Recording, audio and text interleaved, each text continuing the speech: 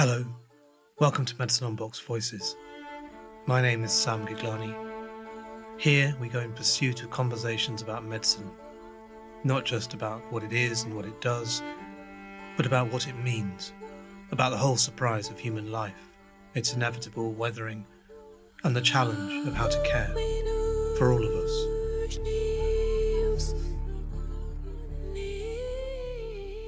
Hello, I'm here today in the Lancet offices with Richard Horton, who's Editor-in-Chief of the Lancet. Richard, welcome to Medicine on Box Voices. Thank you, Sam. Thank you. It's great to be here with you again. You've been Editor-in-Chief here since, what, mid-90s? 95? 1995.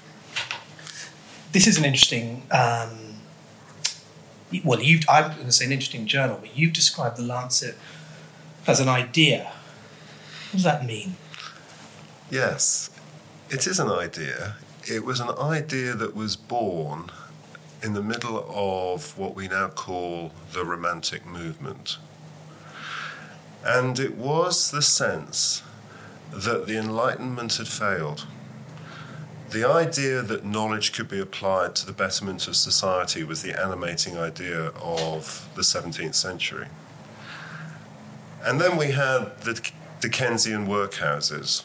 We had the Industrial Revolution, poverty, children up chimneys, debtors' prisons. And that wasn't meant to happen. That wasn't what the Enlightenment was all about. And this young 27-year-old surgeon, Thomas Wackley, in the early part of the 19th century, observed that the medical profession had become one of the iniquitous domains of a very unequal society. And he set out to reform it. And so he came up from the southwest of England to London, trained as a surgeon, and then literally single-handedly used the Lancet as an instrument to take on the medical establishment. He was a pretty extraordinary figure, this guy, wasn't he?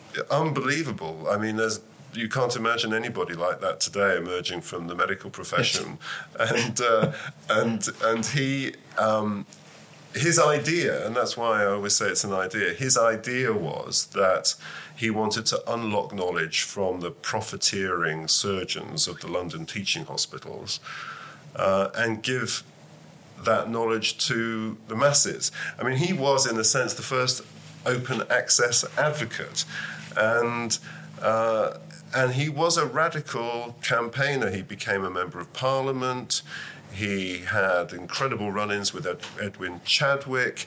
He was the one who demanded that those who were in charge of coroners' courts actually had some medical expertise. He was an incredible figure. I don't think he was easy. I think he was a terrible husband. He was a difficult colleague. He fought with everybody. But my goodness. Do you admire him? Oh, I admire him every day. Every day. Every day I wake up. A role model? I think, I think actually, yes, a role model. Although I've never achieved the heights of his career and never will. I think his spirit is definitely something that I would try to, I admire and would love to aspire to. And so tell me about you. You are, where did you grow up? Where are you from originally? Family? Well, I'm not going to give you, the long story would take too long. The short story is, which is not terribly relevant perhaps, but I have a Norwegian father who I never knew. I know him now, because in the early 60s he passed through London, worked in London, had a torrid affair with somebody at work, and above the Fitzrovia pub in Goode Street one afternoon had a liaison, the product of which is me. He then flew off to some other part of the world, didn't know about me, and then 10 or 12 years ago, I discovered that I was adopted and tracked him down, met him, had a DNA test. So having buried one set of parents, I then discovered that I had another second set of parents who'd sprung up in the world, and so basically the story is that my two birth parents are alive, but I was adopted and brought up in the west of England, and now have to deal with these strange two people who I don't know terribly well. And that history, I mean, that's an extraordinary story. It's no secret I find you an incredibly inspiring figure. Does that, Richard Horton then, this character, this charismatic, fiery character, which is what I think that's a fair description, to take it from me as a writer. That dislocated youth, was that formative in some odd way towards who you are now? Yes, very much so. I've always felt on the outside. I've never felt that I've had an origin story that gives me a place of safety. So even when I was growing up, I knew that there was something a little odd. My passport said I was born in London. My parents had never even been to London, so how come I was born in London? So I knew that there was some deception taking place in the family, and nobody would ever tell me what it was. And then when I found out that I was adopted, I went home. I was a medical student, actually, and I went home to have this enormously theatrical showdown with my parents and present them the evidence and convict them as rhetorically as I could. And I walked through the front door, and my mother said, I've got colon cancer, and within a year she was dead. And so I was never able to confront them with the truth as I saw it, and the result was that the sort of reconciliation, so to speak, of the truth with my original family never fully took place. It's interesting, isn't it, when you do grow up in an environment where deceptions are present and not spoken about yet, known about. The truth, or the truth becomes quite important, doesn't it? Or similarly, as you grow up, deception becomes very apparent and abhorrent and uncomfortable. You want to push against it. Yes, and so the truth becomes everything. And then I don't want to say that what happened when I was a child was an injustice. That's too big a word. But then not telling the truth to powerful people like your parents feels very wrong.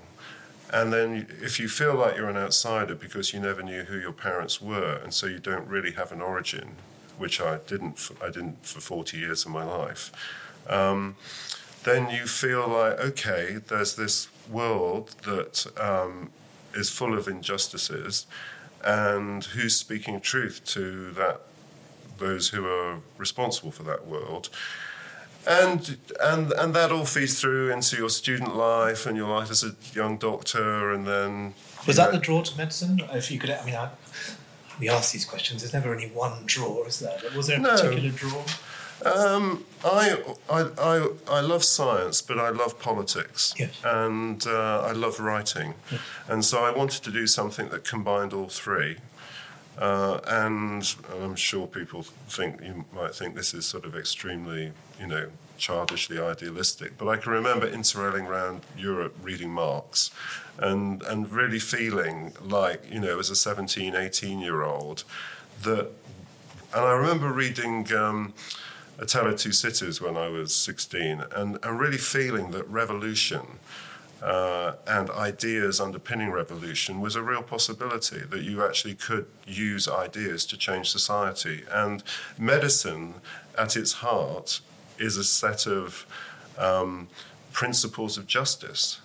There's no other species that exists that constructs this incredible thing called a health system, and fundamentally we care for each other. I mean, it's a very strange thing. Human beings, we spend all of our time competing and trying to tear each other down, but fundamentally, the human species is built on, I don't mean to sound too prosaic about this, but it's built on love. I mean, we care for each other. We wouldn't have a health system if we didn't fundamentally love one another. Well, what flows from that? Then if love is a principle of justice, care is a principle of justice, then we as doctors should be thinking about how we take that principle and amplify it in the rest of society. We can't, it seems to me, confine those principles just to the clinic, just to the ward round, just to our general practice surgery. These are things that underpin everything we do, how we live our lives, every minute of every hour of every day. So for me, love and care is what we do. And what does the implication then is, how does that affect society? I mean, what you say is, of course, true, but equally there's ambivalence and conflict at the heart of that motivation, and its motivation set against others. So any civilization or society at its heart may have love for it to be formed at all, to be sustained, but there are boundaries to that love. It's love for a certain group against love for another group. How one articulates that love, I mean, we'll acknowledge that Dr. A, B and C would have very different notions of what good care ought to be. It isn't coherent. No, it's not. And we live in very divided societies in multiple ways. But I think that if you look at, there's Darwinian laws are mutation and natural selection. But there's a third Darwinian law in the descent of man, which is very powerful and which we don't talk about very much, and that's cooperation. Every successful species has been successful, not because they've tried to compete with one another and tear each other apart, but because at profound moments of stress in their evolutionary history, they've cooperated. And I think that's why today we are living in a period of profound stress, existential stress. And we have to somehow look at ourselves and say, how do we dig ourselves out of this? And it's Darwin's third law. We have to figure out how we can transcend differences and find a spirit of cooperation. It doesn't feel easy right now. Do you think science has an important role to play in that? I think science has a massively important role to play in that, because science is a truly epistemic community, by which I mean it's a community that transcends national borders. And we know that in medicine, don't we? Because it doesn't matter where you did where you trained in medicine, any country of the world, you've got the same language, you've got the same experience, you've got the same behaviors, you are part of a community. And that's why I think medicine can be, one of the reasons I think medicine can be such a powerful global force. We are a global community, we share a set of values, we share a set of principles, we have common behaviors, we have a dominant philosophy of care and love, and if we saw that as a profound social force that has a responsibility to hold those with power accountable for the way they are shaping society, then I think we can make a big difference. And if you look at those moments, like in the 19th century, the sanitary movement, and of course I always come back to Thomas Weckley, but they made a difference. They changed society. They injected a principle of justice into political debate that simply hadn't been there before. Well, why? Where are we now in a moment of ecological collapse, climate emergency? Surely that is our responsibility today. Do we have to be careful about just almost reflexly idealising the scientists? They are as open to bias and nefarious winds as any other human being. I just wonder, given you have got a very well-articulated idealism around science and its force in society. Do you feel, so I'm going to ask you briefly about Wakefield and MMR, was that disappointing to you that this individual behaved in a way that was then shown to be not just unethical, but, arguably self-serving. Well, disappointing doesn't even begin to summarise my emotions about Andrew Wakefield and that whole story. The way a journal works, it's not really a scientific process, it's a social process.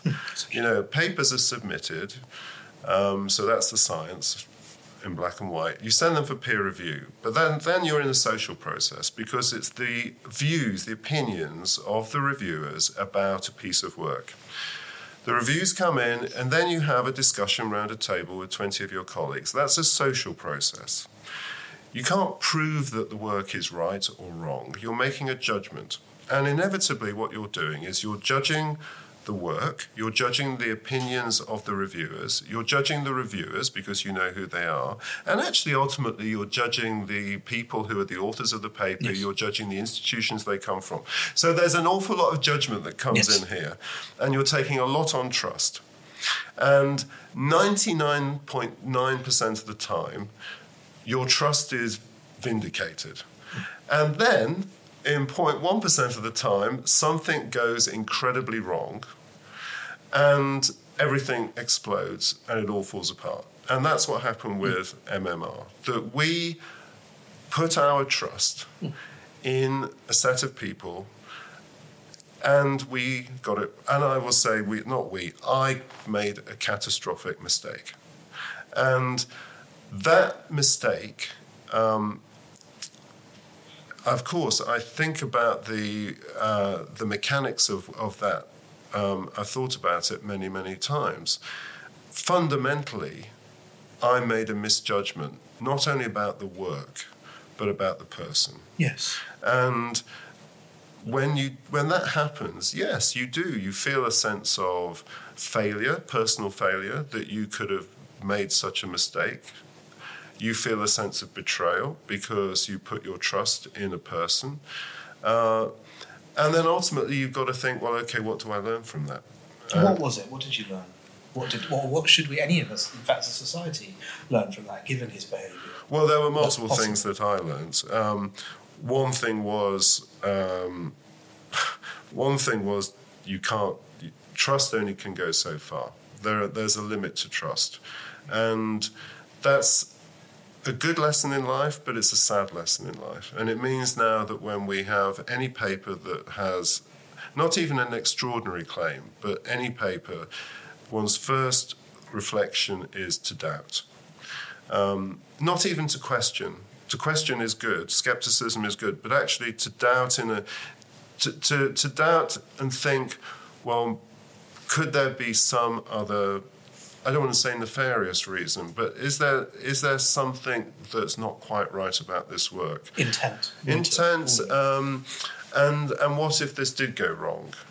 So you're practicing then a much more conservative type of editing, which I can see you have to do in a media age because you don't want to have another MMR happening again. But that's sad because science should be about exploring the boundaries of knowledge and raising crazy hypotheses to see whether they're right or wrong and inviting people to reproduce them or falsify them. But we're not in that time now. It's not easy to do that anymore. And we have lost something as a result. I think we're safer, but I regret. And you can draw a straight line between that and a sort of steady ebb of plurality almost, such that it's very hard to throw up plural voices and almost get debate fermenting.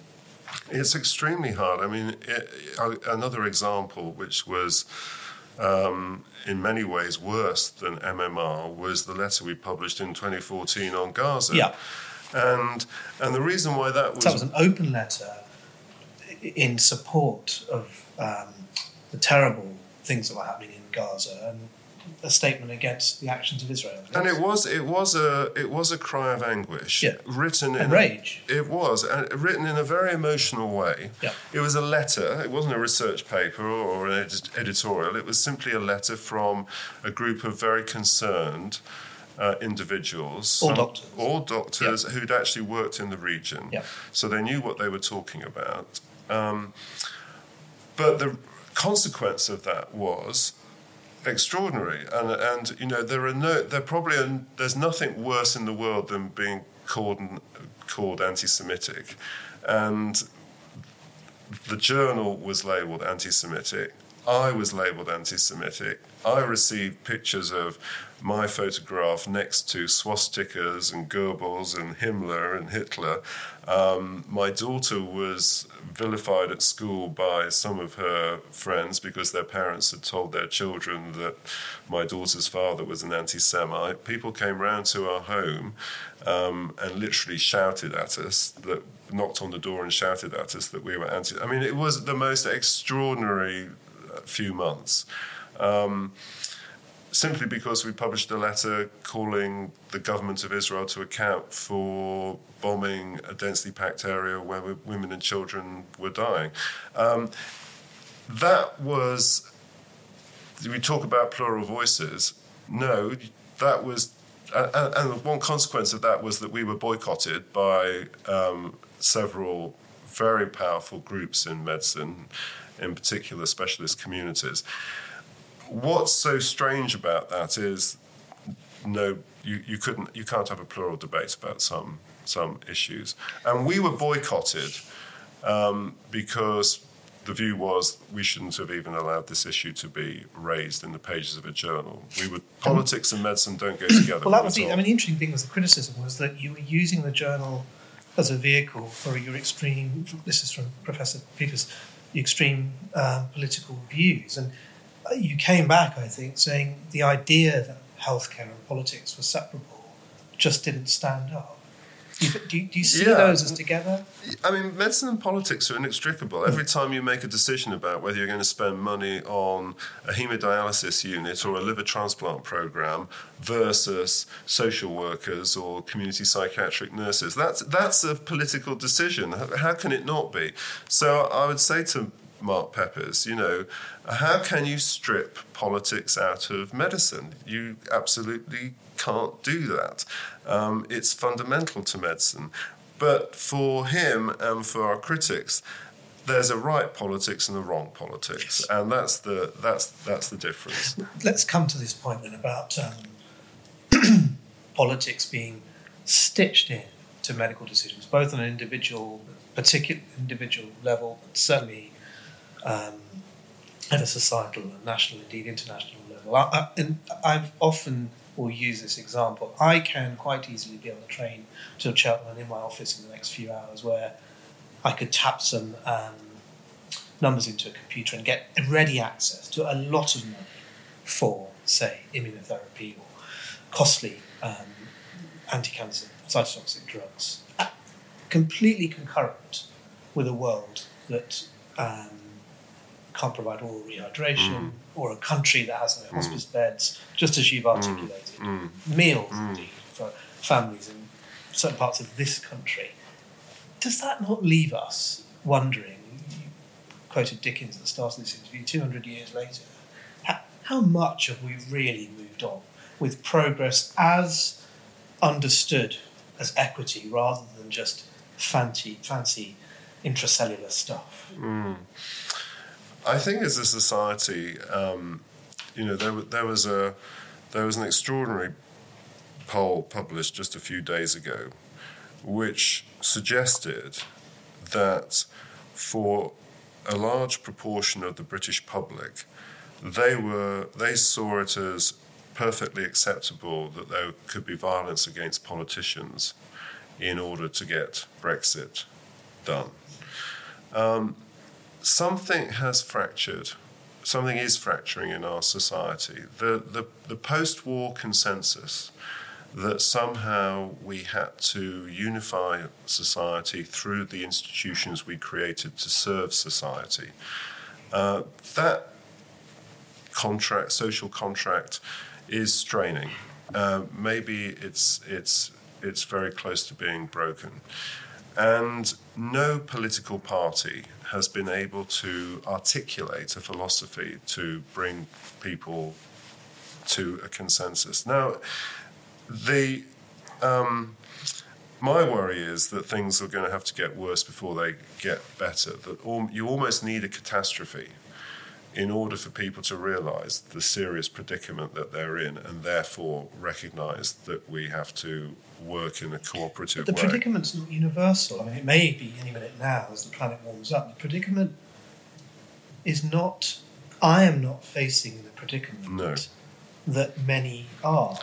No, but you're not, and the difficulty is you don't feel connected, and nor do I, to those people who are in that predicament. I can come to work here and go home from here, and I might walk past somebody who's homeless, or I might walk past a home where people are living in pretty close to abject poverty, but they're not part of my community. Therefore, I don't feel that I have a responsibility to them. And we've become such an atomized society that is very troubling to figure out how you solve that problem. But this is where health, I think, does have a powerful force. We might disagree about differences in politics between us. We might not see differences in wealth as something that is an injustice. Somebody might have earned more money than somebody else. Well, that's just society. But I think most people would say that inequities in health and inequalities in health, that's fundamentally not fair. Well, they would say that, Richard, but I just wonder through we were describing Wackley at the start as being a really unusual character because he saw this and thought, actually, that this is untenable. Whereas we effectively collude with that world setup in a very narrow conception of what medicine ought to be about. And I get that. I get, the fact we've got busy working lives. In fact, my job is to go to work and look after my patients with cancer. But through those actions and the inactions that they articulate, I'm colluding in a world that perpetuates prolonging life, huge expenditure for a very arguably privileged minority. Yeah. I do see that. And there is a paradox there that we've created these incredible therapies, and science has been supremely powerful in doing so, which in many ways widens the disparity, actually, between people rather than narrows the disparity. I do see that. But then if you take the notion of progressively realising an idea, a spirit of equity in society, then certainly within the borders of a single country, our goal should be, and your goal, my goal, can be, to argue that those who are excluded from access to those treatments should get access to those treatments. I mean, there's nothing wrong with people in our society. I mean, if we're talking about differences between countries, that's a separate question. But within our country, it's great that people have access to particular treatments that they might not have had access to before. But you need to make sure that everybody has equal access to those treatments. And my worry is that not everybody does have equal access to those treatments. And not even only access to the treatments, but almost questioning what the goals of medicine are here.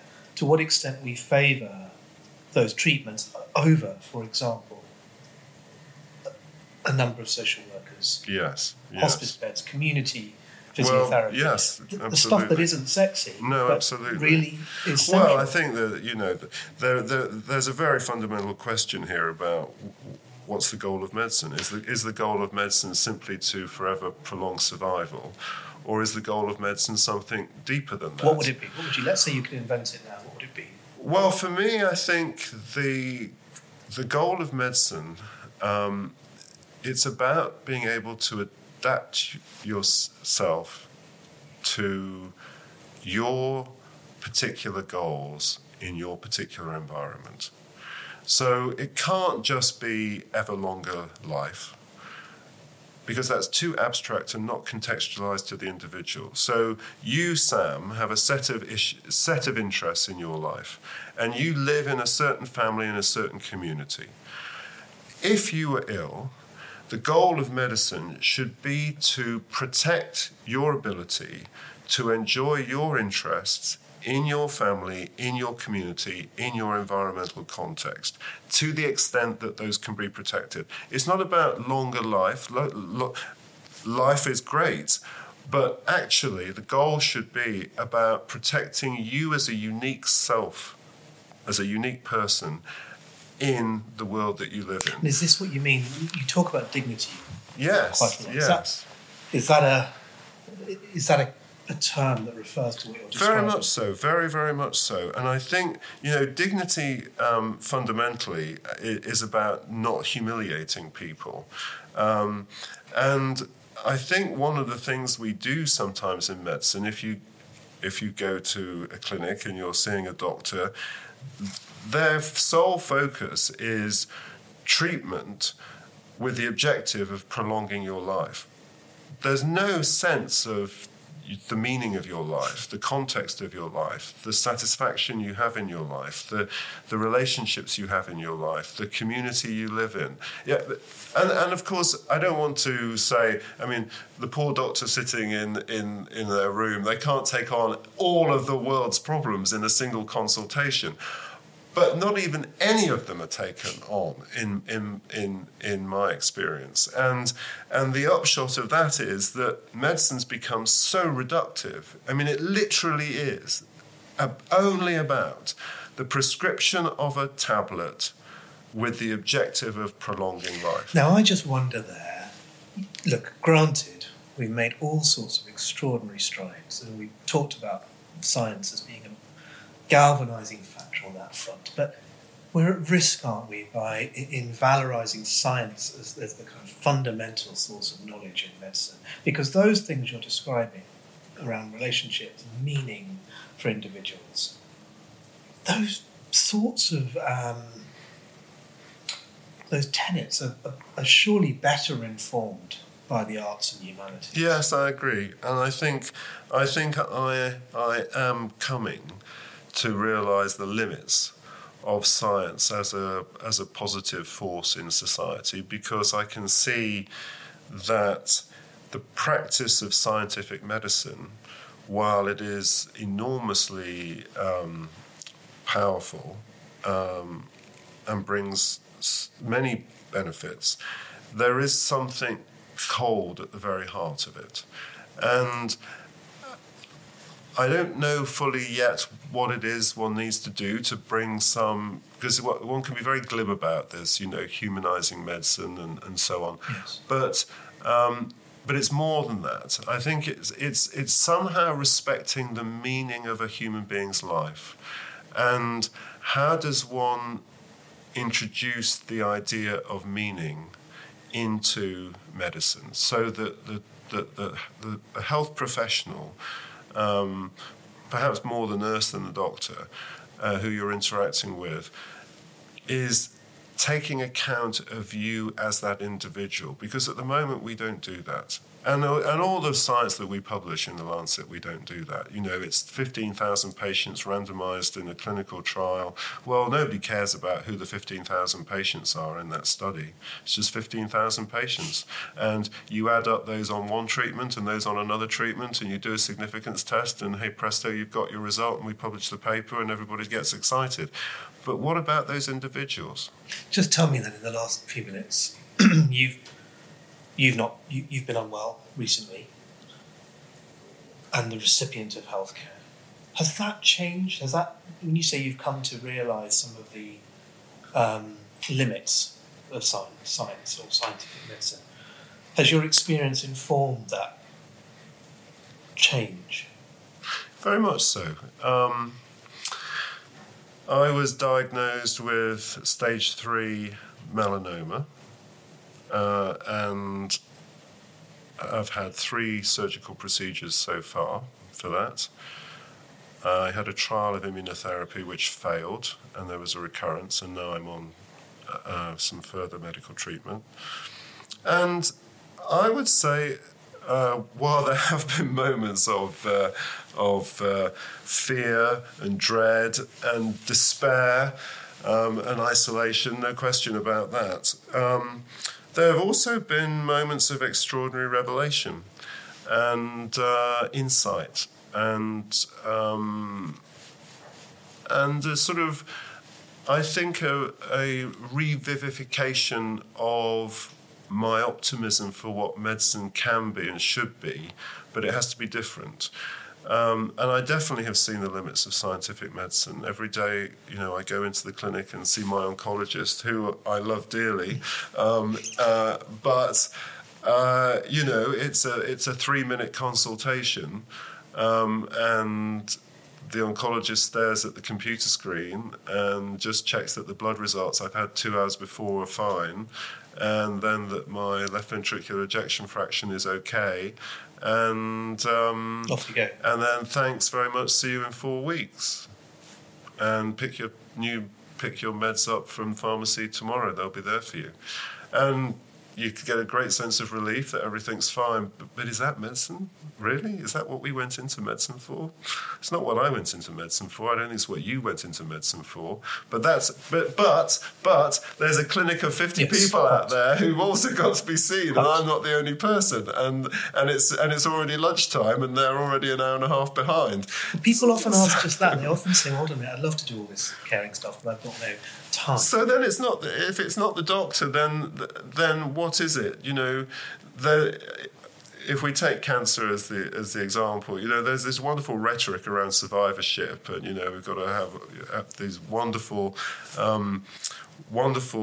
pathways for coordinating care between the specialist and the primary care physician and so on. But God, does that happen? Where are the cancer social workers, the specialist nurses? I mean, there might be one, but they can't do it all. So we're going to see this massive increase in so-called cancer survivors over the next 20 or 30 years. Do we have a health system that can deal with that? No, we don't. But getting that balance right, let's take an individual health professional of whatever timber, between utilitarian claims on your time and the individual here with you, is a really tall order, isn't it, in terms of getting that balance right in the individual. What would your final word? What would your call be now to a junior doctor, first year of their career? How would you ask them to get that balance right? What would you say? Well, the first thing to say is that I would say to any young person either contemplating medicine or just about embarking on their medical career, you are taking part in one of the most profoundly wonderful and privileged careers that you could possibly have chosen. I still believe that medicine is the most wonderful life to be a part of. The privilege of listening to people talk to you about their lives in ways that they wouldn't even talk to some of their closest friends or family is an unbelievable privilege, unprecedented privilege. I think all I would say about medicine in society today is the idea of health is much more than the conception of health that we currently have. And health has to be something that is individualized and politicized. And never, particularly important, never lose your ability to be shocked by what you see around you. I can remember as a first-year medical student going into the homes of people in high-rise buildings in Birmingham. The floors were soaked in urine. The kitchen was full of pots and pans that hadn't been washed for weeks. People living in abject poverty. And I remember being so shocked by because I'd never seen anything like that as a middle-class boy from the West Country. Never lose that ability to be shocked, because shock is the only thing that can change society. And I see too many people who've gone through medicine and reached powerful positions who are no longer shocked, complacent with it, who no longer get upset by what they see around them. That's their new normal. And never let yourself never let yourself lose the ability to see the world as it really is. and always be optimistic about what medicine can achieve, because medicine can be an instrument to achieve equity and a better society. Richard Horton, we're out of time. Thank you very much indeed. Thanks, Sam. Medicine on Box keeps its large audio and film archive online. Do take a look. But for now, thank you for listening, and I hope you enjoy it.